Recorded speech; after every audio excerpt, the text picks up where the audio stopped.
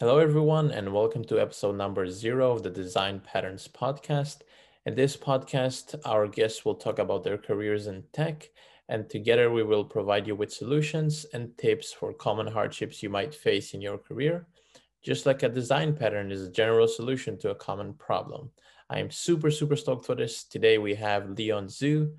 Leon, how are you doing today? Doing great. Thank you for inviting me. Yeah, no worries. Thanks for being on the first episode.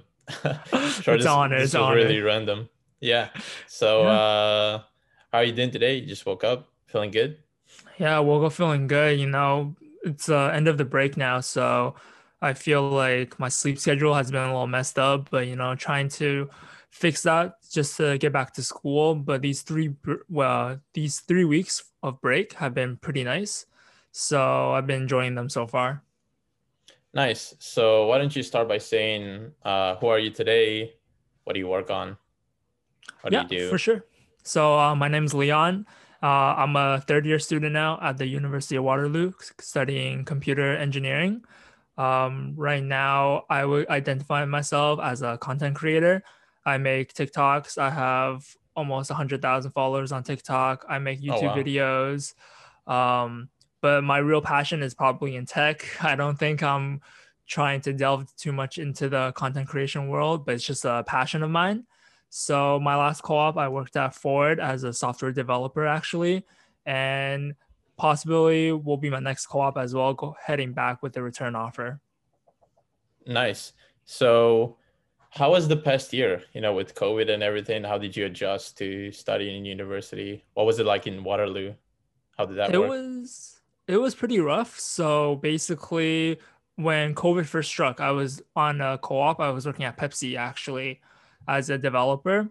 And it was really weird for the sudden change because I was actually traveling a lot for that position, not from just from city to city because of the office situation that I was in. And for that to go to directly online actually affected my work a lot. And instead of talking and meeting with people face to face, I had to basically be the first round of, like, I guess, guinea pigs when it came to working from home. Like, that was the first time anyone had worked from home. And it was really weird to transition from seeing everyone face to face to trying to be productive from home. And then afterwards, after that term was done, I actually was the first, I guess, round of students that were studying from home, doing classwork from home. And I guess the teachers as well, the professors weren't ready for the online course load. They were very lenient on us. So I think that summer study term was actually one of the easiest I've had so far. So that was probably like the transition from working and seeing people and studying in class in person to online due to COVID. Yeah, I think it was pretty much the same experience for me. I think so it started like in March for Mhm. us. Um, so basically switched entirely to online courses.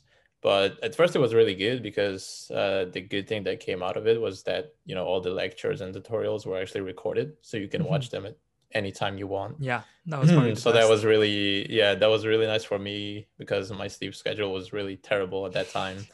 So I couldn't get up in time for those, all those lessons, and just being able to watch them at any time I want was really, really convenient. But then it got to a point where, like, part of like the best thing in university is, all your friends and studying Mhm. together, and, Yeah. being able to just like go to the library or with your study group or something like that. Mhm. And after pretty much being stuck home alone for a good few months, it started like taking a toll. You know what I mean? Like, Yeah. You feel like there's no one, you just feel so bored at home too. It just doesn't feel the yeah, same. started losing motivation. Kind of like when it was already summer, and everybody were hoping like, okay, in summer maybe it'll be better. Yeah. I don't know what it was like in Canada. I think it got a little bit better, right? It got a little bit Towards better. Yeah, we were like able to go out a lot more. But school is still online, but definitely it was more relaxed than it is now. Because right now I think we're back in lockdown in yeah. Canada, where you can't really do anything, and the numbers are skyrocketing again, which is pretty terrible. Yeah, so when the summer started, it was like, we still have to like study online. We're still not really fully back to normal. So in Israel, it's kind of like it was May, I think, like end of May, where stuff started opening up again, like Mhm. restaurants. Yeah. But then I think it was like a month later, like in July, that the the cases started rising again. So went back into lockdown. And yeah, that was really frustrating because I didn't really have a summer break. So I took a few Mhm. courses or a couple courses in the summer break as well. So just transitioning from basically spring semester to summer semester, having no break, studying online, was like really difficult. Yeah. Um, so yeah, that's kind of like the experiences with that. Can't wait to get back to normal. Honestly, I don't know if that'll happen before I graduate. So I'm in my senior Mhm. year right now. Mhm. So Mhm. next semester is going to be my last one. Yeah, that might be rough. I heard some people estimating it might not be normal until like next year, which is Yeah, I crazy. don't Like two know. years in quarantine, that's nuts. Yeah, it's like mostly the fact that you're not gonna be able to like see. I don't know when's the next time I'm gonna be able to see, my friends from university and Yeah. stuff. So that's difficult. But yeah, you mentioned you worked at Ford. Yeah. So you started there when it was already after like COVID. COVID started, Yeah. right? Mhm. So what was that like, working? I'm assuming you were working remotely. Yeah. Working from home. Yeah. Yeah, so Yeah. how did you adjust to that, a new workplace? What was that like? So I guess in the beginning it was a little bit slow since they had to ship everything to me. So basically the previous co-op before me had to ship all the stuff back to Ford and then they had to go Yeah. through all the stuff and ship it to me. So I actually ended up getting all my equipment like PC and hardware bench and everything. Actually, I think half a week later than I started. So for the first few days, actually, I don't think I actually did much except just talking to my manager and getting set up or like him just sort of teaching me on what I should I guess or briefing me on what I should study a little bit on so I can be more prepared once I get all my equipment. The first 2 weeks were a little bit slow, getting set up with the PC, the new hardware bench. This is the first time I had to use, I guess, a test bench, Yeah. especially for Ford. It was very hands on. And I think working from online, that was really difficult because with hardware, there's a lot of things that can go wrong. And I found myself throughout the term a lot of the time, since it was online, reaching out for help. I usually have to wait a little bit because people are Yeah. usually busy. So I wait, just sit there half a day, not really being able to do much, being stuck on an issue and just waiting for someone to reply to me. But other than that, the team I worked with was actually really helpful. They were really, engaging. They were always asking me what they can do to help. So I think because it was already, I think, maybe 5 months into COVID, they had the situation a little bit under control with the working from home. So it wasn't as bad. Um, so yeah, that was how my basically how the co-op experience was. Yeah, so you talked about, having to wait a long time for, people to respond to you. I guess that's kind of like the difficult things when, pretty much when working from home, everybody have their kind of like own schedule. So Yeah. when we were working at the offices, pretty much everybody come in usually at the morning, 9 a.m. or something, leave around 5. And now you have people like working during nights or working during mornings. Really depends on the person. But was your team like based in Canada, or was it kind of like an international team? So you had to like deal with like time zone difference and stuff. It was based in Canada, but we did have some people that had to message who were in Germany. So that Hmm. was a completely different time zone. So we would message them, I think, at night, and then they'd be responding, during Yeah, I think nighttime it's like at a like 10 5 hour p.m. difference. Yeah, it's a Yeah. really weird. It's not like it's not like a 12-hour difference where they're like it's nighttime for them and it's daytime Yeah. for us. It was really abstract. But yeah, and we also had some people working in the US since Ford is based in Detroit. So that wasn't big time difference at all. I don't think there even is a time difference for Detroit. So that was Mhm. very nice, but most of my team was in Canada. I see. And what were you doing there? So one of the things that was really interesting to me, so just a little bit of background to for those who are listening. So I found Leon through YouTube, kind of just saw his day in the life video of software engineer intern at Ford. And that really caught my eye because I did like I have never talked to anybody that worked at like a automobile Hmm. company, you know what I mean? Yeah. Like at Ford, for Yeah. example. I don't really know what software engineers do there. Right. So why don't you explain a little bit about that? What was your job? What were you working on? Like projects you did, stuff. Yeah. So actually, after working at Ford, I realized how actually intricate a vehicle can be. There's so many components that go into a car. It's ridiculous to think that some people think there's no software at all in the vehicles. So the part I worked on was the infotainment system, which is the entertainment system of the car. Yeah. And you might think, that's just playing music, watching movies, apps, etc. But actually, the infotainment system has to communicate with the whole vehicle, basically, such as some safety features, such as the seatbelt, if the door is open, doors unlocked. These features have to communicate with each other so that the vehicle can be as safe as possible, because I guess that is the primary goal of the vehicle, Hmm. for it to be as safe as possible for all consumers. So, for example, you wouldn't want your consumers to be able to watch a movie while they're driving. So, you will have to allow the infotainment system to communicate with the vehicle to know how fast the car is going and to use this information to restrict access to certain applications. So I worked on there's a new project at Ford that's going on. It's a little bit confidential, but basically they're trying to start this new project and have a lot of new things basically start from scratch.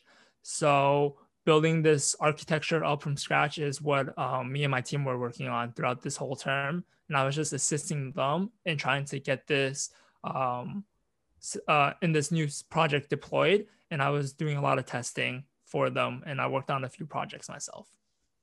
I see. Yeah, sounds really interesting. So the team was how large was the team? How many team members were there?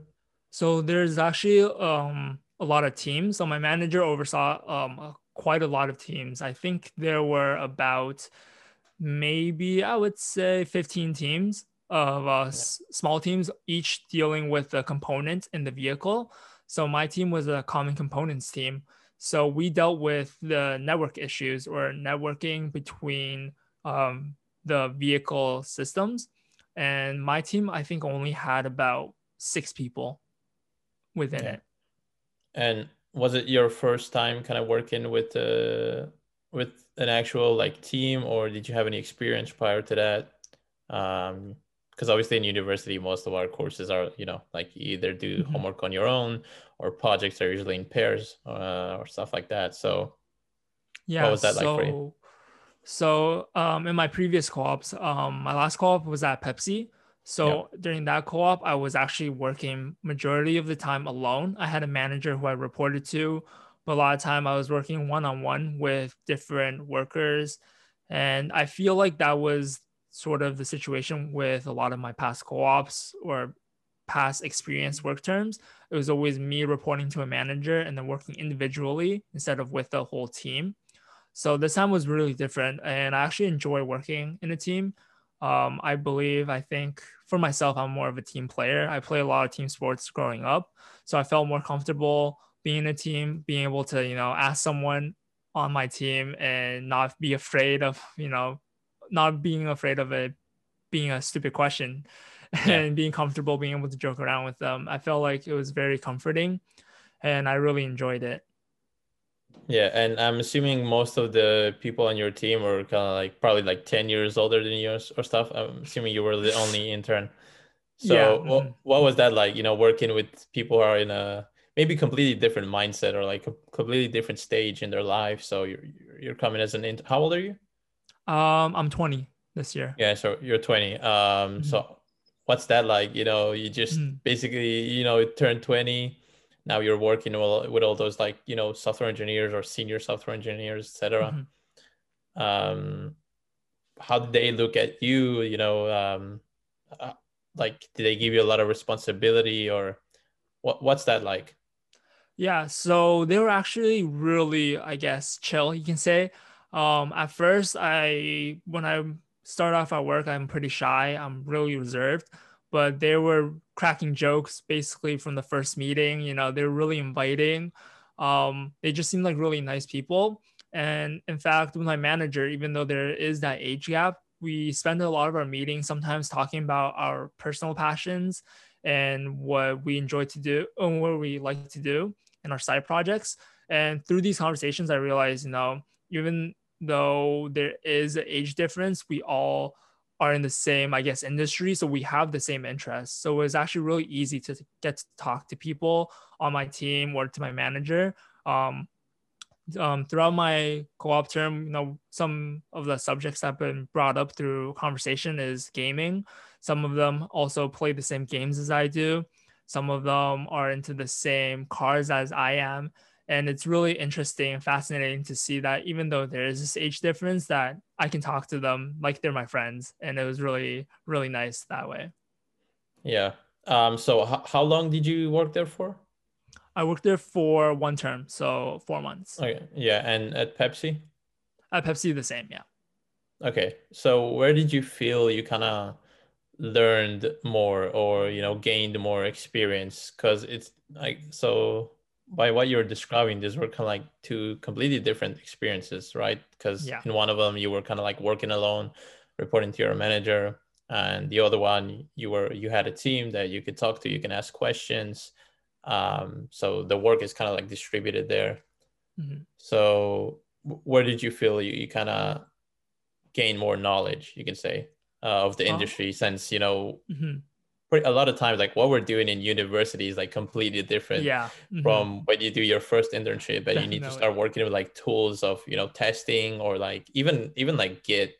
Like most Yeah. courses at university, you don't properly work with Git, with rebasing, and having to do pull requests and code reviews and Yeah. stuff like that.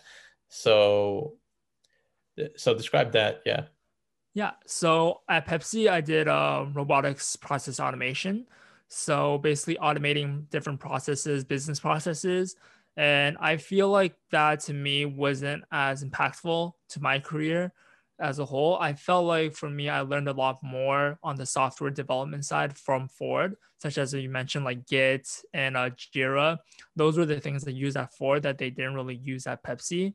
Um, So I feel like, to be honest, I learned a lot more at Ford, especially since it was also hands-on. I'm a very hands-on learner. Since I was able to test these software developments on the actual hardware test bench, I felt like I learned more and retained more from that experience. And for me, I've always had a passion in cars growing up. So I feel like going into Ford really fit with my passions. So in that sense, I also enjoyed it a lot more than Pepsi. I see. And when did you get the job at Pepsi? What year were you at that time? That was a year ago. So back in January 2020. So that was the one where midway through COVID hit and I had to transition to working from home. I see. So can you talk a little bit about how did you get your first job? So your first one was at Pepsi, right? You didn't have No, I anything actually applied had to. one before Pepsi. Okay. What was that? Yeah. I had one. It was also another internship. It was a data management intern. It was Okay. for like a smaller company. It was I think it's called Ontario MD.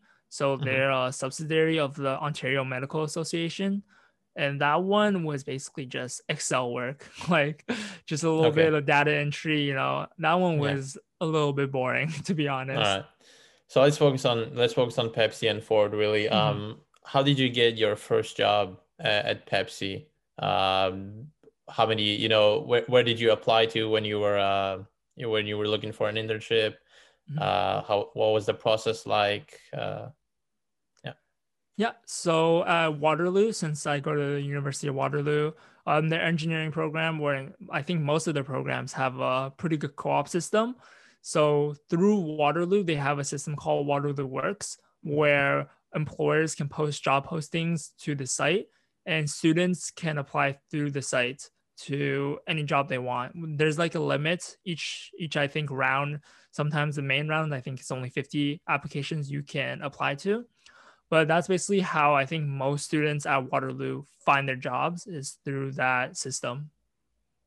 And did you feel like it was kind of hard landing your first job? So, like, University of Waterloo is obviously one of the Mhm. most prestigious universities like in the world, especially when it Mhm. comes to like engineering, computer science, Mhm. stuff like that. Um, so did you feel you had like an actual like advantage over, maybe people from other universities? Or maybe was it like hard because you were actually competing with other students from University of Waterloo? Yeah, it is really nice because there were a lot of jobs being posted, but at the same time, like you said, the competition within the students at Waterloo was just crazy, since all these job postings are open to basically any program. So a lot of Yeah. these jobs will end up going to software engineering kids or computer science kids. And I feel like for me, it was a little bit difficult getting a job. So basically, how it works is there's a main round where a lot of the good, I guess most people say good jobs are posted. There's usually, I think, around 300 postings, I would say, around the main round. And then after main round's done, there's continuous rounds where every single week, basically rankings is, or I guess decisions on if the employer wants you, is made.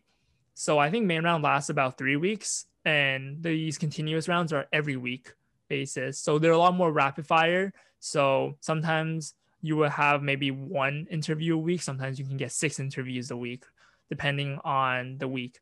So for me, I haven't found a job yet in main round. Both my jobs came from continuous actually. So continuous lasts until the end of exams. So during exam season, it gets really stressful, right? Because you're trying to study and you're Yeah. worried about not getting a job. For me, all my friends had a job through main round, I would say, except for me. So I was like stressing. So I was like, oh no, like everyone else has a job. What's wrong with me? What's wrong with my resume? And I would just keep applying, keep applying. And for Pepsi, um, during that week, I had 7 interviews during like around the end of the semester. So I was like pretty busy with school, and to rush the 7 interviews in one week, trying to, also keep track of what each company is like if I even Yeah. want to work for them. Because, sometimes Yeah. you go to a job posting, or a job interview, you're like, okay, never mind, this isn't what I expected. Yeah. Yeah, and then so basically with that Pepsi, I got the offer from them and I took it. Um, I did get another, I guess, how the ranking system works is that if you could rank them as a 1, they rank you as 1, that's a match. But if they rank you as a 3 and you rank them as a 1, if it depends on other co-ops, it's basically, the lowest sum gets it. Yeah. Yeah. So I had another offer from another company, but they didn't rank me as first. So I didn't know what position they ranked me. I didn't want to take the chance, even though I liked that job more. I just decided to play it safe and go with Pepsi because I was done stressing over it. Yeah. And so you mentioned, you didn't get any like job offers from the main round and you were Mhm. kind of stressing out about that. What was your conclusion? Like, what helped you actually land the job afterwards? What did you feel like, yeah, was lacking in your Mhm. maybe application, or what Yeah, did that's you feel actually that was not going your way? Yeah, that's actually a great question. So I think for me, it was definitely my resume, especially during Pepsi. There was no excuse, recently you can say, oh, COVID, there has been a lack of jobs. So technically it has been a lot harder to find a internship or a job in Yeah. general. But back then there was no COVID. So, the only blame I would say would be on me. Taking a look back at my resume, it was pretty bad. Like the formatting and the details, it was just not. It didn't look nice. It was lacking information. So I would definitely suggest to those who are looking for co-ops, definitely take a look at your resume, pass it around to people who are in the industry. I passed it around to some of my friends who were in the upper years. So I think they were 2 years older than me, Yeah. and asked them to take a look at my resume, what they can change to it, and they gave me a lot of helpful advice. And I think because of that, I was able to get 7 interviews in 1 week compared to, I think I had 1 interview during the main round. Yeah, and then when you were applying to Ford, so that was a year this year, right? A year after your internship at Pepsi. Did you already have like more interviews, or it was COVID now, so it's Yeah. kind of different. But did you feel like were you like more confident, at this point? I was definitely getting a little bit more interviews compared to before. Sorry. No worries. I was definitely getting a little more interviews compared to what I had before. But since I think it was COVID, there was a lot less job postings. And I feel like that made it a little more difficult. But in all, I feel like my resume can always become better. I would say resumes are very subjective. Some people like really long, detailed points. Some people like short points. Some people don't like the font you use. Some people don't care about the font you use. So I think in all, it really it depends on whoever's looking at your resume. So, but I feel like just having a good, solid resume, one that no matter who looks at it can be like, okay, this is a pretty decent resume. I can go through it. I can tell what he has done, is very essential to anyone looking for a job these days. Did you try and like tailor your resume each time for like a specific company? So obviously it's good to have like a base for like a good resume that's kind of like a general. But then if you're applying for a company that is really kind of looking for a software engineering intern that will focus on kind of like operating systems or like distributed systems, stuff like that. So did you kind of like give more space into maybe courses you've done regarding that subject, or other side projects you had? Yeah. So for me, since I didn't have too many, I guess like too much experience on my hands, so I couldn't, format it in that sense where I could basically format one resume to web development and format one to embedded systems. For me, I had 2 separate resumes, one with my experience on the top and one with my projects on the top.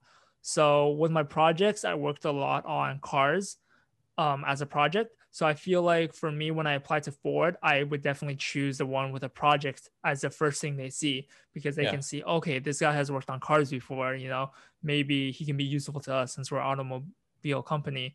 So I feel like, having different resumes is definitely essential when looking for a job, especially in a tech field where, there's so many different opportunities. Being diverse really helps with that. And you mentioned your project with cars. What do you mean by that? Like which cars, or like how does that work? Because here's the thing, when it comes to like hardware and stuff like that, it's a lot harder to have projects because then you need like actual like physical equipment, rather than when you're doing like, let's say, web development or like kind of more like an algorithmic field. Then it's a lot easier. But then when you're talking about especially like computer engineering, then you actually need like either like a proper hardware, or like a Raspberry Pi, or maybe Arduino and stuff like that. So what does that mean? I worked on cars. What did you do? So I'm very fortunate that my dad is a auto mechanic. So he has his own shop, and growing up, I was very fortunate to be around cars, and he was very willing to teach me, I guess, how to fix cars, basic mechanical repairs.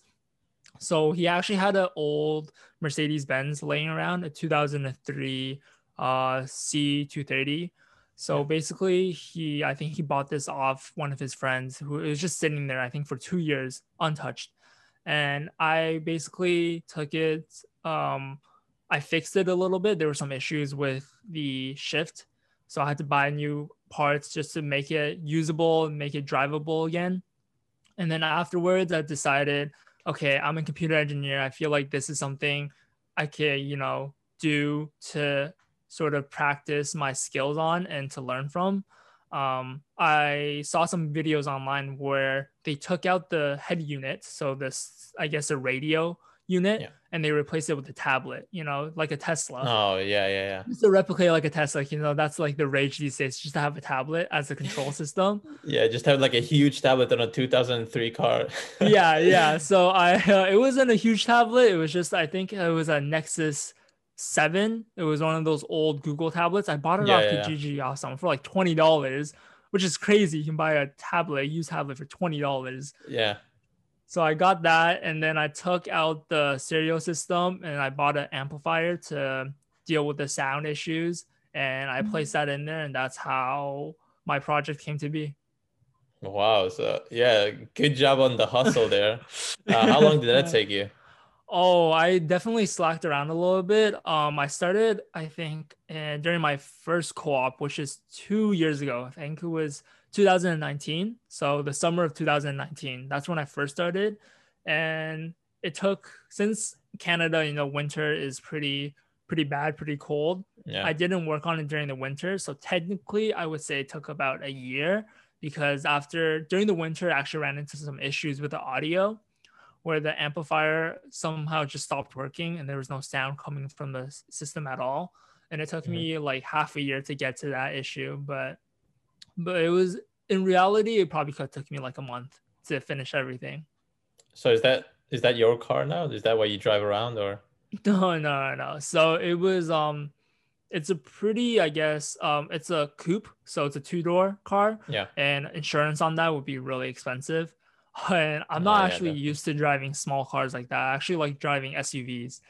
That's what my family drives. They like driving SUVs. So my dad actually just took the insurance off the car in general and just put it back at his shop. It's just sitting there.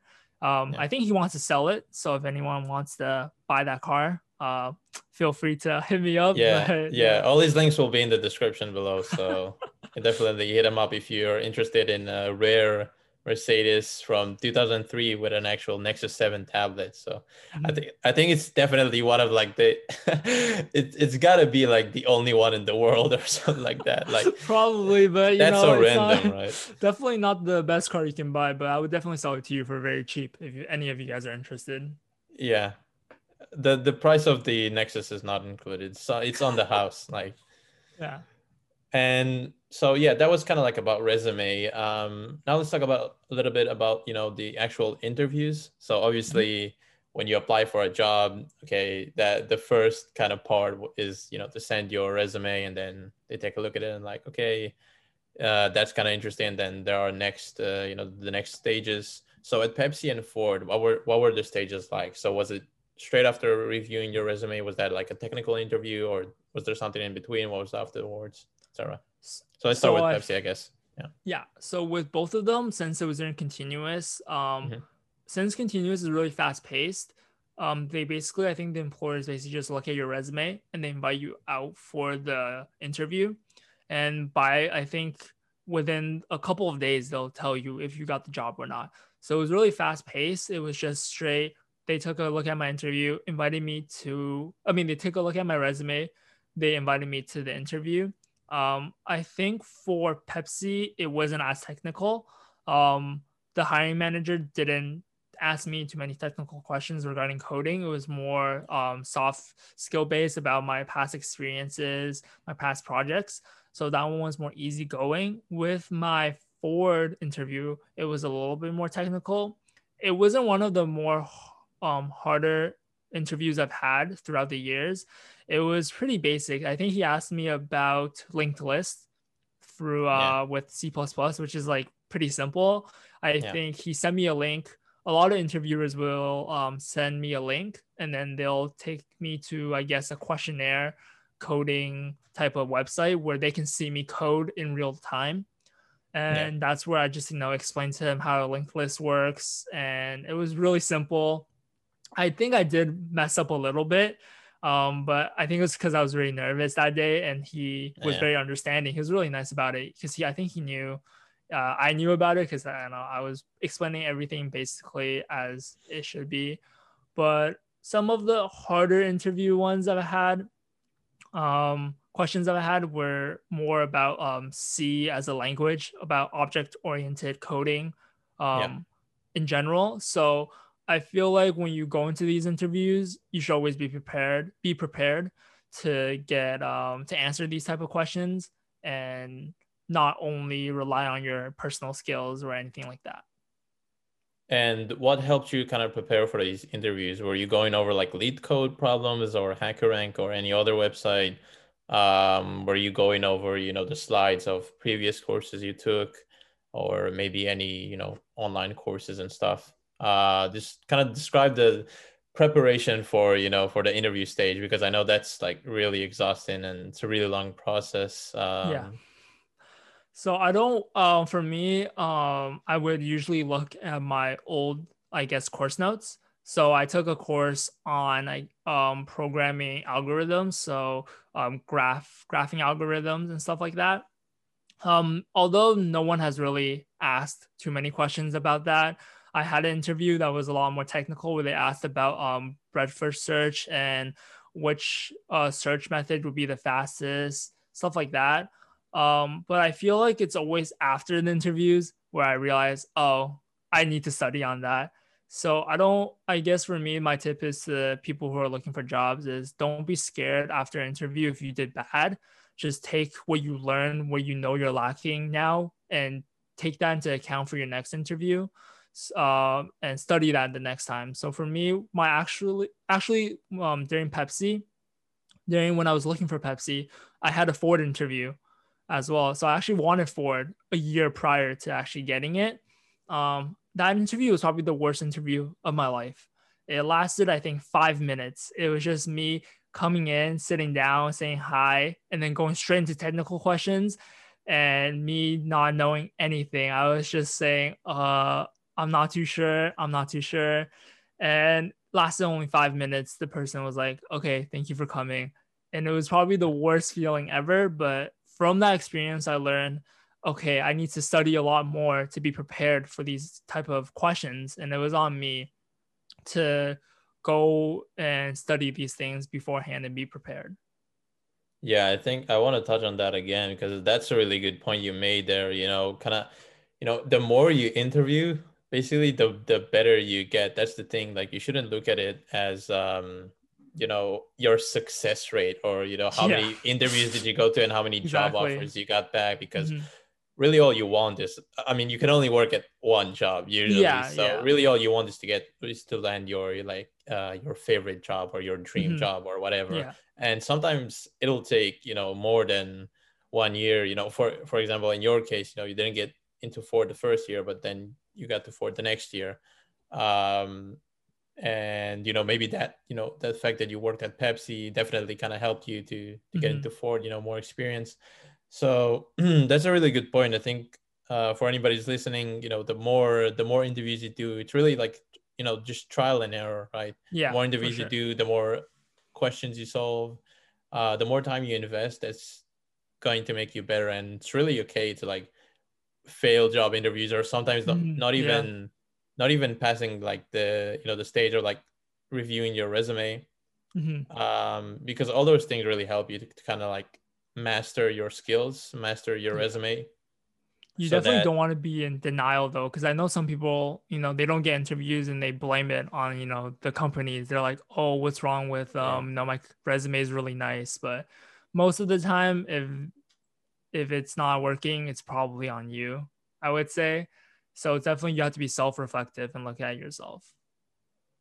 Yeah, definitely. That's also a really, really good point. Um, Now let's go back a little bit. You mentioned, that, so you're in computer engineering, then you mentioned all the software engineering kids and Mhm. computer science kids. Mhm. So what is kind of like the main difference, I guess, between computer engineering and like software engineering, so computer science. So between software engineering and computer science, there isn't that much difference. Like Yeah, software yeah. engineering, I think is like another year. Is that the same in Canada, right? Like software engineering is like No, in 4 years Canada, or it's actually all 5 years. So all these three programs at Waterloo, at oh, least, is 5 years. 5 years. Oh Yeah. So wow, because okay. for us, we start co-op or internships first year. So, and then it alternates. So every other, I guess, semester, we're on co-op or study term. Okay, so it's a little bit different in Canada. Mhm. So what is the difference between these three? And why did you choose computer engineering? So from what I know of, I think software and computer science are, I guess, ranked as one of the hardest in Waterloo, and then computer engineering comes below those. So for me, when I was applying, to be honest, I didn't think I could even get into computer engineering. So I didn't even try applying for software engineering or computer science because I didn't think I would, get in, because the grade requirements for those were, I think, looking at 94 averages, 96 averages, and I didn't think I would Is be able that to high make it. school only, or High school, yeah, high school only. and then how does it work in Canada? Like, what's the system for Mm, getting accepted into Waterloo, for example? yeah. Is it only like high school grades, or do you need to do like something like SAT or? No, so in Canada, there is no SATs. Basically, during your last year in high school, in your senior year, you apply to as many universities programs as you want, and through those applications, they usually take a look at your grades, and you have to fill out some. I guess sometimes you have to write like an essay. Sometimes you just fill out their questionnaire, which is like, oh, what did you do during high school that makes you different from the rest? Talk about your extracurriculars, and that's basically how the application process goes in Canada. But most of the time, they'll take a look at your grades and take a look at your extracurriculars. Mhm. Okay, so going back to what you were saying, so computer engineering, you applied to that, got accepted, obviously. Mhm. Um, that's a huge win. Like, I know University of Yeah, Waterloo, yeah, like it's a really, really good university. yeah. Um, So funny so story, actually. yeah, So go my ahead. dad actually didn't think I would make it to Waterloo at first. So when I got accepted, he was like, "Oh, really? I thought you were gonna go to like some other school, like Western, for example, which isn't as nice for computer engineering compared to Yeah. Waterloo, but it's still a good school. But I guess he wasn't expecting much from me. Yeah. But for the difference between software engineering and computer engineering, the schedule is basically the same. I think for the first year or two, we had the same courses, not the exact same, but we had some Yeah. similar courses.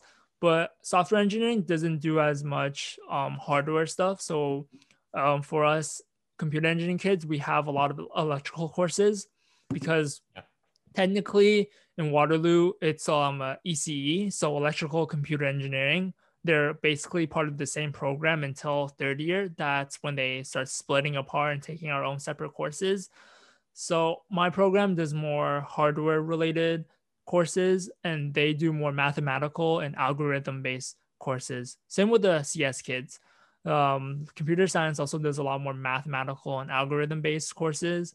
And to me, I feel like in CS they have a lot more free time. They don't have as many labs. They have more, I guess, courses and more projects, but they don't have, to my knowledge, I don't think they have any labs where they have to go in and work on stuff hands on as computer engineering kids do. So what's it like studying in Waterloo? Your third year now, so you have some Mhm. experience. Um, what's that like, both like in terms of like social life prior to COVID, obviously, Mhm. and like how hard is it, the exams and all the homework you get, projects, labs, stuff like that. Yeah, so studying, I guess it's okay. I wouldn't say it's the best, because nobody really likes to study. But during midterms is probably, I guess, the most stressful of them all. In Waterloo, I guess, I don't know if this is common in engineering or in computer science, but for me at least, we have something called Hell Week, where we would have all of our exams in 1 week. So usually we take 5 to 6 courses, so we Yeah. have usually Monday to Friday, every single day we will have a different exam. So that is just right after reading week. So during reading week, it's usually a crunch because you can't really study for exam after your exam that day because you're already drained from Yeah, writing the yeah. exam. So that's probably when it's the most stressful. During finals, I guess, since you were used to the hectic of midterms, it's a lot more relaxed because you usually get a day, at least a day in between these exams where you can, take a breather and study a little bit more. um, Before COVID started, I think for me, I really enjoy going to the libraries. Waterloo, I think, has some decent libraries. They're open 24/7 during exam season. So a lot of times you can find a lot of people there at like 3 a.m. just trying to get some studying in. And I find it really nice to see that, okay, I'm not the only one who's studying this late, this hard. It's nice to see that, there's other students or even friends of mine who come with me during these times, and we study together, and just feels a lot more comforting knowing that you're not the only one who's stressed about exams. Compared to when you're studying online, it was really stressful just by yourself. You don't know how far everyone else is. You don't know if they're ahead of you, behind you.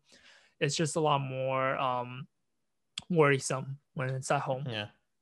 And did you have any breakdown moments during all those years? Because I know for me, definitely, like, Yeah. the first year and second Definitely. year, a lot of times, like, I was thinking, dude, Is it worth it? I just want to, yeah, it's like, because Yeah. it's so much, like, So that's the much thing, work. like, it's so much mental stress as Yeah. well. Like, I feel like I've really changed during my time in university. Like, I became a lot more stressful, a lot more impatient, I guess. It got better with the years, because Yeah. the first couple of years are really, really hard, since Mhm. it's so different from high school, right? And like, You're right. Yeah. a lot of times when you go to like those really good universities, then that means in high school you were kind of like the one of the smartest kids, or Yeah. you had really good grades, and then you come to university and you kind of get slapped in the face, Yeah. because everything is Yeah. so different. Everything is a lot more stressful, and it's really all up to you, because you also don't have to go to classes. I guess I don't know how obviously school is in Mhm. Canada, but I assume it's pretty much the same. Like, Yeah. you usually have to go to classes and stuff like that. And in university, it's all up to you. It's your own schedule. You build, like, every single semester, you choose your courses. Yeah. Um, so definitely for me, there were a lot of moments where, I was really studying hard and then end up like failing an exam or something like that. I was like, dude, like, that's so difficult. Demoralizing. Yeah, it's Yeah. so demoralizing and it's really hard to deal with.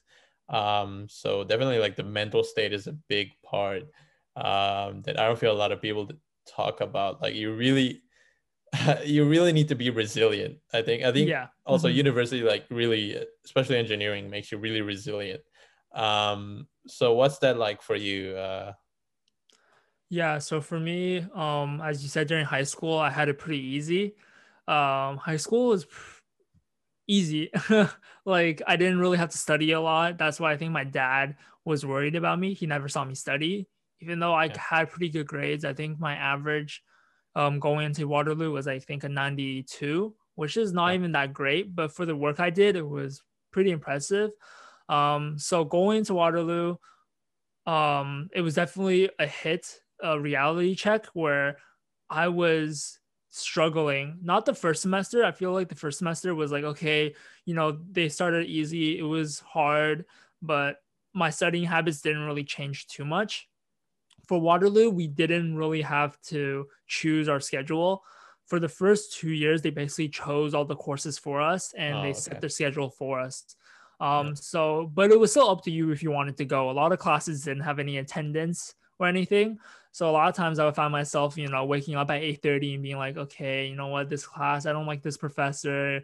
No, my friend is going, he'll take the notes for me, Eight so I end thirty up is pretty early, sleeping. by the Yeah, way. eight, Like, yeah, yeah. So for us, we had 8:30s every single day. So Monday to Friday, 8:30s. And then so I was just like, okay, I can't, I'm up at nights trying to study, or maybe I'm just playing games doing God yeah. who knows who, sleeping at like 4 a.m, Oh, because yeah. you're away from university. For me, I didn't live with my parents, so it was like Yeah. you get Same. all this freedom and you don't know what to do with it. You just feel so free. So Yeah, because you never had this freedom before. yeah, Like, yeah. everything is entirely up to you. You can eat whatever Mhm. you want. Like, you cook your own Yeah, food, or like yeah, order food. You exactly. go to sleep like whenever you want. Yeah. And I guess the only free time you really have usually in university is like during night. So that's when, Yeah. like, I would find myself a lot of times like, okay, I finished my day, like watching lectures or stuff like that, or going to Yeah. lectures, going to tutorials, Mhm. doing homework. And then it's like, let's say 9 p.m. or 10 p.m. And then I just start getting sucked into random YouTube videos or some Yeah. Netflix, or like suddenly all of a sudden, like that's when I really get creative. Like, Yeah. oh Yeah. dude, you know what? I really want to start drawing again, or I just like kind of get into Yeah. music.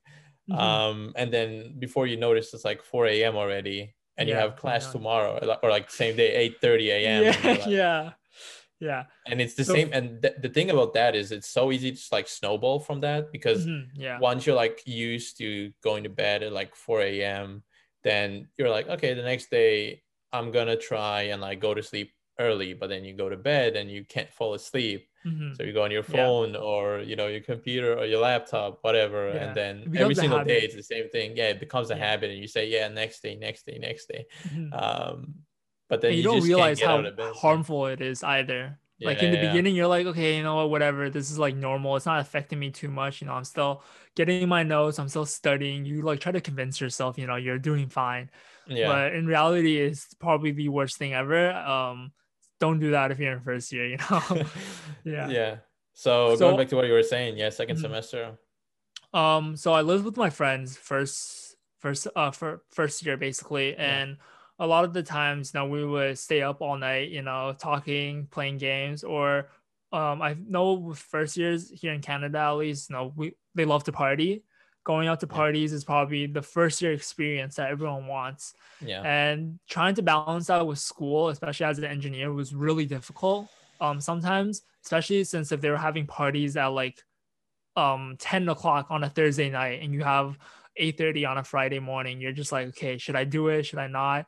First years usually will go to the party and end up Yeah. sleeping in the next day.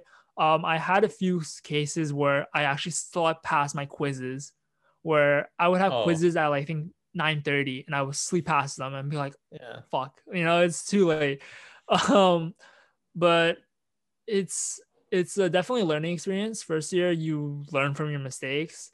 My second semester was probably the worst for me, where um I guess it started off really slow in the beginning of the term, where I felt like, okay, this is such a slow term. I'm like, what's the harm? I don't feel the pressure yet, until all of a sudden it was midterms, and I was like, wait, I don't remember doing any of this. I don't remember learning any of this. I've been sleeping in class.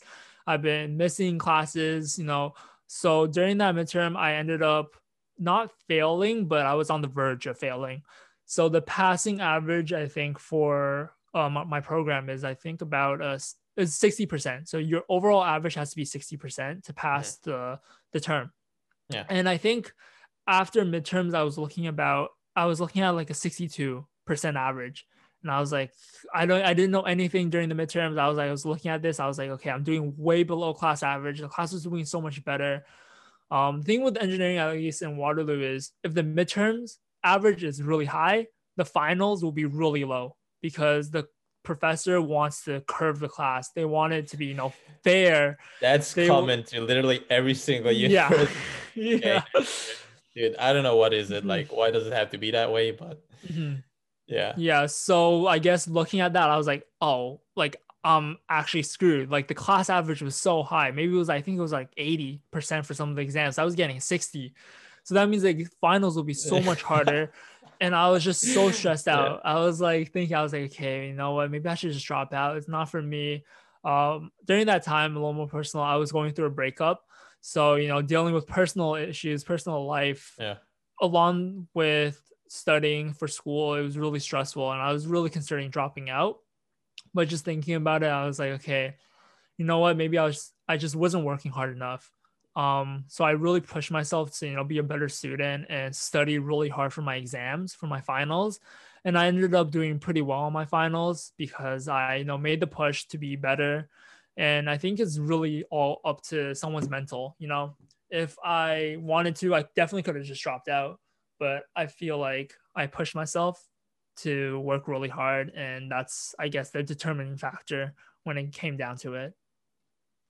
Nice. And did you have any like so a lot of times for me, when I was going through these like existential crisis or mental breakdowns, I was, Yeah. I was talking with my friends, like, and it really helped me like kind of not, comforting me, because I wasn't looking for like, people to like be sad with me, right? Yeah. But just kind of understanding that at the end of the day, it's just like it's just exams and it's just grades, and there could be like, you know, a lot more, like a lot worse things happening in Yeah, your life for than, sure. you know, the fact that you got a 60 at an exam or something like that. And so yeah, definitely I think having kind of like a support from your surroundings, from, you know, your friends or family, was a huge part for me for why Yeah. I kind of like stuck through it. And hopefully we'll finish this year with it. Like, One more year. You fingers you got crossed. this. Yeah. Yeah. Well, literally this like finals next month, and then one more semester, and then that's Yeah. it. You got it. Dude, I So think what? it definitely gets better, as you go along. Yeah. So was it the same for you? Like, you know, your friends kind of helped you, with our like family. Yeah. So for me, it was mostly my friends. Since I lived with them, I was able to talk to them every day. Being able to just talk to them made me feel better. We talk about our own problems, and just having someone to talk to in general just made it a whole lot better. When I left for university, so University of Waterloo, I guess, is known to have a high suicide rate, Really? along with U of T. Yeah. So University of Toronto, I think, has even higher, but it is well known. People do talk about it a lot. And for me, my mom was like, I'd rather you just drop out than ever doing that. Yeah. So I feel like, knowing that in the back of my head, knowing that my family will support me no matter what I do, even if I do drop out, um, it made me feel a little bit better. But I just didn't want to be, I guess, a disappointment to them. So that's what made me, push on a little bit harder. Everyone's different. I feel like some people need that affirmation of saying, okay, you know what, you got this, you're not doing that bad, you can do better. But for me, it was more of a reality check. That's what I needed. I needed someone to tell me, okay, you know what, or even myself to tell myself, for me to tell myself, Yeah. you're slacking off, this is all your fault. You can be better, but you're choosing not to be. So for me, I think that's what worked for me. Just being able to talk to my friends on a daily basis really helped as well. But at the end of the day, it was up to me to decide, okay, you're the one who's not working hard enough, who's not studying hard enough.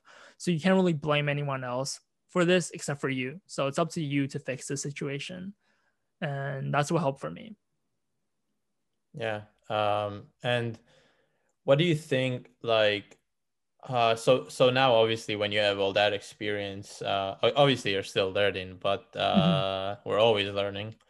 But what do you feel are like kind of like principles you have now that really help you, you know, succeed in university or your work, or whatever else you're doing in life? Do you have like examples would be like a schedule, or, you know, taking responsibility, Mhm. of everything, like you mentioned, stuff like that. So yeah, just, you know, principles that you live by. For me, one big thing is holding myself accountable. So just being able to recognize when I'm the one failing myself, when I'm slacking off. I'm usually pretty good at that now, being able to tell, okay, you know what, you're slacking off. This, you remember what happened second semester when you slacked off. I tell myself that. One other thing I tell myself that my dad always tells me is, if it's easy, anyone can do it. That's something I always tell myself when I'm, struggling to study. I'm like, okay, I don't understand any of this. I don't understand any of this. I just remember him telling me, if it's easy, anyone can do it. So I strive to be the best version of myself, and I try my best to, go through the hard times. I've been trying to set up a schedule, like a daily schedule. At night, I would usually try to write down the schedule for the next day, so that, Yeah. when I wake up, I have, I guess, a purpose for the day. I have a general outlook on what I'm supposed to do for the day. Yeah, and it For feels really me, good, you know, having kind of like a yeah. schedule, and then when you actually do what you plan to do, Mhm. like you feel a lot better, and it Yeah. motivates you to actually do the next thing and the next thing and the next thing. Right. Yeah. Yeah. And at the end of the day, I write down, okay, did I do these things? What did I do? What I need to improve on? And I feel like it's a lot better than just living the day and not keeping track of what you've been doing. Because I feel like if I don't do these things, a month later, looking back, I'll be like, what did I even do that day? I don't want to be look back and be like, okay, did I just waste a whole month of my life? I want to look back, going through my journal, and be like, okay, I did this day, I did this day. It's really helpful, and I feel like it's definitely a good habit that I've been trying to maintain recently. Yeah, that's really good. I'm really happy for you. Yeah, it's definitely for me the same. I try to, so at first I was trying to like do, when I was first doing like schedules, I was kind of trying to do like a weekly schedule, but Mm-hmm. that didn't really go as planned because I feel like my schedule is a lot of times like so dynamic, and a lot of like, especially when you get to like the more like senior years of university, Yeah. then you have projects and stuff, or you're working with someone else. So a lot of times like things will come up, maybe at work, maybe at university, and then it's a lot more urgent than what I already planned to do. So like Mm-hmm. weekly schedules weren't really working for me. I didn't really know like what I Yeah. was going to do like 3 days ahead. So I Mm-hmm. kind of had a general idea, but I didn't want to like set it in stone and then feel Yeah. bad that I Mm-hmm. didn't do it. Right. Yeah. So I just started like doing like, daily schedules. Mm-hmm. And I guess it's also easier because when you're like planning so far ahead, like Yeah. it's really hard, and you're like setting kind of like expectations way too high. Right. Yeah. um Mm-hmm. and then that can be pretty draining. So definitely the daily schedules is a really good tip. Yeah. um but yeah, even it's still hard to like keep up with that, Yeah, as with definitely. I anything in don't make life, my like. schedules. I don't make my schedules like, I guess, too detailed. They're usually like by the hour, and I don't hold myself like accountable for like, okay, at exactly 4 o'clock, I wrote down I'm going to work on my website. It's usually like I'll do everything naturally, and around that time I'll be like, okay, it's Yeah, about time I start on something else. yeah. And so in terms of like more like practical advices, what do you feel like helps you with your classes at university? So like for computer engineering and computer science, software engineering, a lot of the courses kind of like have, presentations and Mhm. slides. So it's really hard to like look at that and be like, I don't really need to, write Yeah, anything, or copy I it don't really down. need to, Yeah, yeah, I don't really need it's to gonna be copy that. online after. Yeah.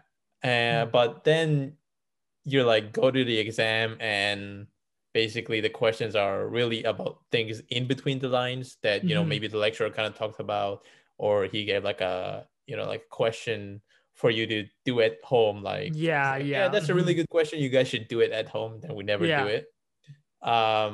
So do you feel like writing some stuff down, like not necessarily just copying, because for some people it's really hard to like write down and actually like listen at the same Listen, time, yeah. but so you just end up writing something and you're not sure even if you're ever going to look at it again. Like that Mhm. was the same for me. I was writing stuff down, but really it felt like the entire lecture I was trying to do is just keep up with whatever he was talking about, just writing that Yeah. down, but then never looking at at it again. So it didn't Yeah. really help. Uh-huh. Kind of like a S- waste of time. So what do you feel is like a good technique that you would try to do, or you would want to do, or you're already doing, mhm. when it comes to like writing down notes, or preparing for, yeah, exams and homework, stuff like that? Yeah, so some of my profs, they will have presentations and then afterwards post them online. So one mistake I did early on was saying, okay, they're posting the notes online. I don't even have to go to class because they're just reading off these lecture notes. Big mistake. You should definitely go to the classes and listen to what they have to say, because even though they do post the notes online, sometimes there is a lot of information missing, because some of these professors are using notes from like 5 years ago that they haven't even updated, even though they've added more stuff to the course.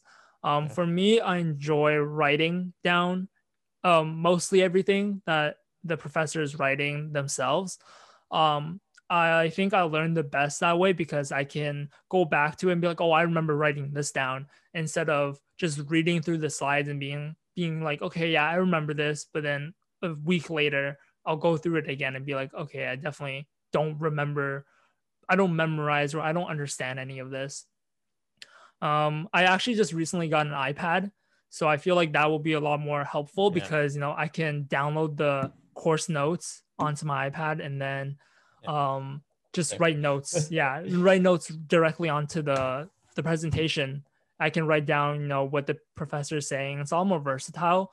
Before I would carry around, notebooks of notes, and I can show you Yeah, I what would I'm lose writing. a lot of pages. Like I would write down Yeah, and then just like just like binders, like thick binders, trying to organize notes. Sometimes, they say it's one thing and then they change their mind. They're like, okay, never mind, you erase it, yeah, and you yeah, have to yeah. move things around.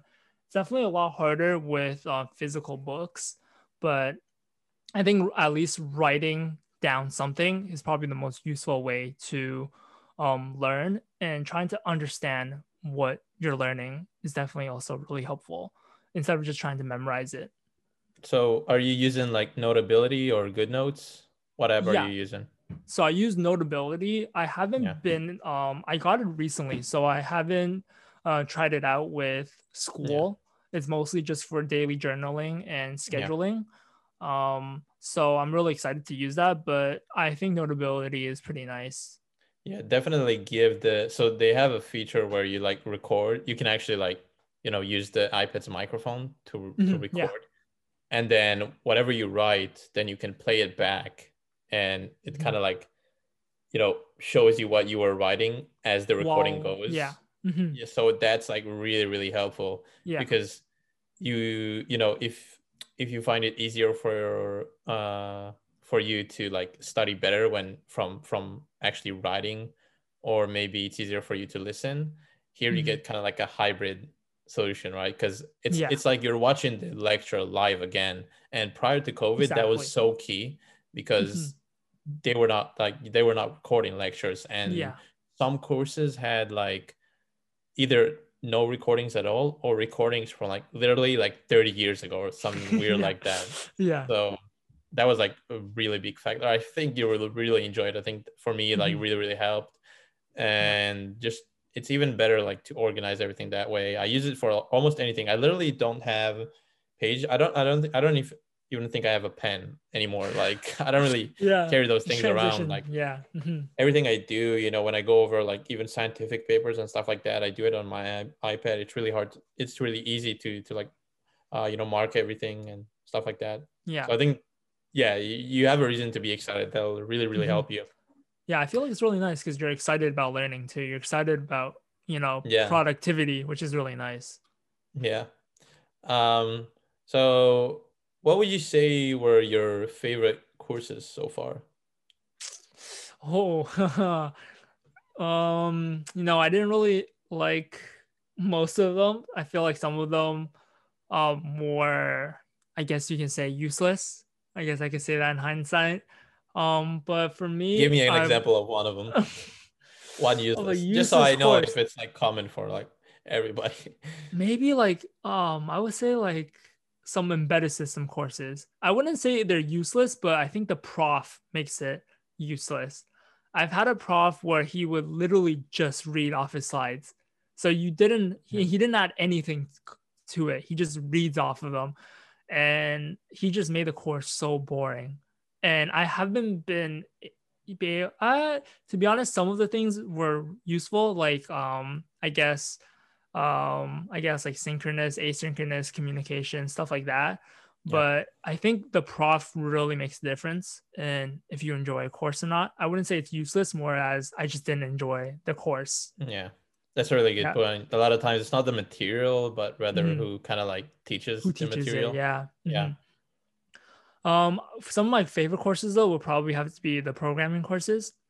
Um, to be honest, before getting to university, I didn't have any coding experience at all, which is pretty surprising. Some people think to get into computer engineering you need some sort of coding experience, but for Yeah, no, me, they I teach had you from zero. nothing. Yeah. So for me, I guess those were the more interesting ones because learning about algorithms and how to do things more efficiently, effectively, and learning coding in general is just really rewarding. I feel like when you look at your program run without any bugs or warnings, it makes you feel like, okay, after all my hours of hard work, it finally works. You feel very accomplished. And that's why I like those courses the most. Right. And kind of like the last thing we're going to talk about is where do you see yourself in, let's say, 5 years? Mhm. What is your like goal? It can be, multiple goals. Feel free to. Yeah. So for me, I think 5 years, I would be, let's see, 25 by then. I think 2 years after graduation. Hopefully after graduation, I want to either work at like a big major tech company like Apple, Google, Facebook, Amazon, the big four. Fang. Yep. The classic. Everyone in Waterloo, we have something called Cali or bust. Get a Cali internship no matter what costs. So Yeah. that's probably one of the more, I guess, basic goals, just to, I guess, experience how those tech companies are. Hopefully, work there full time by then, or go into the more auto industry, such as Ford, Tesla, because I think I do have a passion in these things and cars. So I feel like going down that path would also be very interesting for me. Especially Um, with everything that's going on with, like, self-driving cars yeah. and everything with Mhm. artificial intelligence, and like combining that with automobile companies, or Yeah. yeah. So definitely that's something I also want to work at. I just hope that I have a full-time job, a stable job. And most importantly, I'm happy with where I am. I just don't want to be in a situation where I regret going down a path. I just want to be a little bit, happy, a little bit relaxed, even if work is a little bit hard and challenging. I feel like if I'm surrounding myself with my friends, and I'm placing myself in a situation where I can have some freedom to hang out with them. I don't want to be at a job where I'm working literally, all day and getting no sleep and just going to work, sleeping, going to work. I want to be able to enjoy my life a little bit and do a lot more traveling. That's also something I want to do in the future. So those are my goals for 5 years down the path. Yeah, and you talked about, you being on TikTok and YouTube and stuff like that. Yeah. Do you like plan on keeping up with that, or like, pursuing, content creation for the long run? I would say like 5 years is kind of like long run, I guess. Yeah, yeah, for sure, for sure. Especially with social media, I feel like people can definitely, blow up within a year. Social media is gives you exponential growth. I don't really have any goals set for YouTube or TikTok. I feel like those are just For hobbies fun, like, yeah. for fun. Yeah, for fun. So I don't really set goals. I feel like setting numbers or expectations in social media is a little bit harmful. Just taking a look at the numbers. When I first started TikTok, I was growing pretty fast. I was growing about 10,000 followers a month. When And was now that? I started back in February. Hmm. So it's been almost a year now. And I feel like now I'm just like and when I first started slowing down, like getting less followers, I was like really feeling, I was like, hey, what's wrong with my content? And just from that experience, I learned like, okay, these numbers don't mean anything. I started this for fun, but now it's just becoming, I guess, a task that I have to do every day. I have to make TikToks every day, not that I get to make TikToks every day. So that distinction made me realize that I don't really want to focus too much on content creation for the numbers. I want to do it for my own personal enjoyment. So did you slow down on that? Are you still like making, Yeah. TikToks every single day, or you're kind of like N- doing whenever you have an idea for something? Yeah, I try to post every day, but sometimes I don't get the ideas popping into my head as often as they did before. When I first started, I would post 3 times a day, and now maybe I post 4 times a week, which is big difference. You definitely, if you do want to blow up, definitely quantity. I would say over quality, to be honest, when it comes to content creation, at least on TikTok. The more videos you put out there, the more chances they'll go viral. Um, so I feel like, yeah, I just don't want to focus too much into that.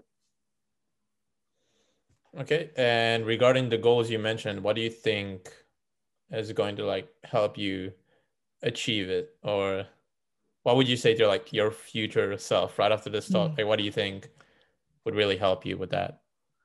I think definitely doing better in school, trying a little bit more in school. I'm still at the point where, I feel like I'm still slacking off a little bit when it comes to my studies. I'm starting school on Monday actually, and I know for sure since Good it's luck. online again. Thank you. I know I'm gonna slack off again. Still having the freedom of online, especially now with everything being recorded. You basically just watch everything at your own pace. I guess for my future self to me right now, I would tell myself to work harder, sacrifice, a little bit of my precious free time spending it with friends instead of spending time, playing games, sacrifice a little bit and study hard because, in the future it'll pay off. Think that's basically my primary way of thinking at the moment. All right, cool. And where can the listeners and watchers find you on which platforms? So yeah, they can find me on Instagram, TikTok, and YouTube. So my link is at Leon LeonXZY. They can find me anywhere using that. I Yeah. guess that handle. You can also find me on Twitch. I've been also trying to start streaming a little bit more What are you and streaming? playing video games. Yeah, play a little bit of video games. Yeah. What video games do you play? I play a bit of Valorant, and I just started Valorant. I don't really like it that much. I do play it, but I do enjoy Call of Duty the most. All right, let's link up when I build my gaming PC. We'll have a Okay, for few. sure, for sure. We'll Yeah, play a yeah, little bit. I used to yeah, play yeah. Halo competitively. Oh, A really? little bit, yeah. I My friend used wasn't, to one play. of the best, but yeah. My friend used to play Call of Duty competitively, and he's like the movement and everything from competitive to amateur is like it's crazy. The difference, the skill level. So yeah, we should definitely hit me up when Yeah. you can get that Yeah. done. So yeah, links to all of his socials will be in the description. Leon, thank you so much for joining first Thank you. episode. Super random Instagram DM, Thank but you. Thank you. I I'm really glad to be appreciate here. you. Yeah. I Hope you hope you enjoyed create it. more. Yeah. I got some lined up for next week. Two Good, more, good. Nice. one from Australia, one from MIT, then some more Nice. Nice, lined up. nice. So yeah, definitely stay tuned for that. And Yeah. yeah, again, thank you so much Thank and you so have much. a good day. Yeah. Best of luck to you too. Thank you. Bye bye. Bye. Bye.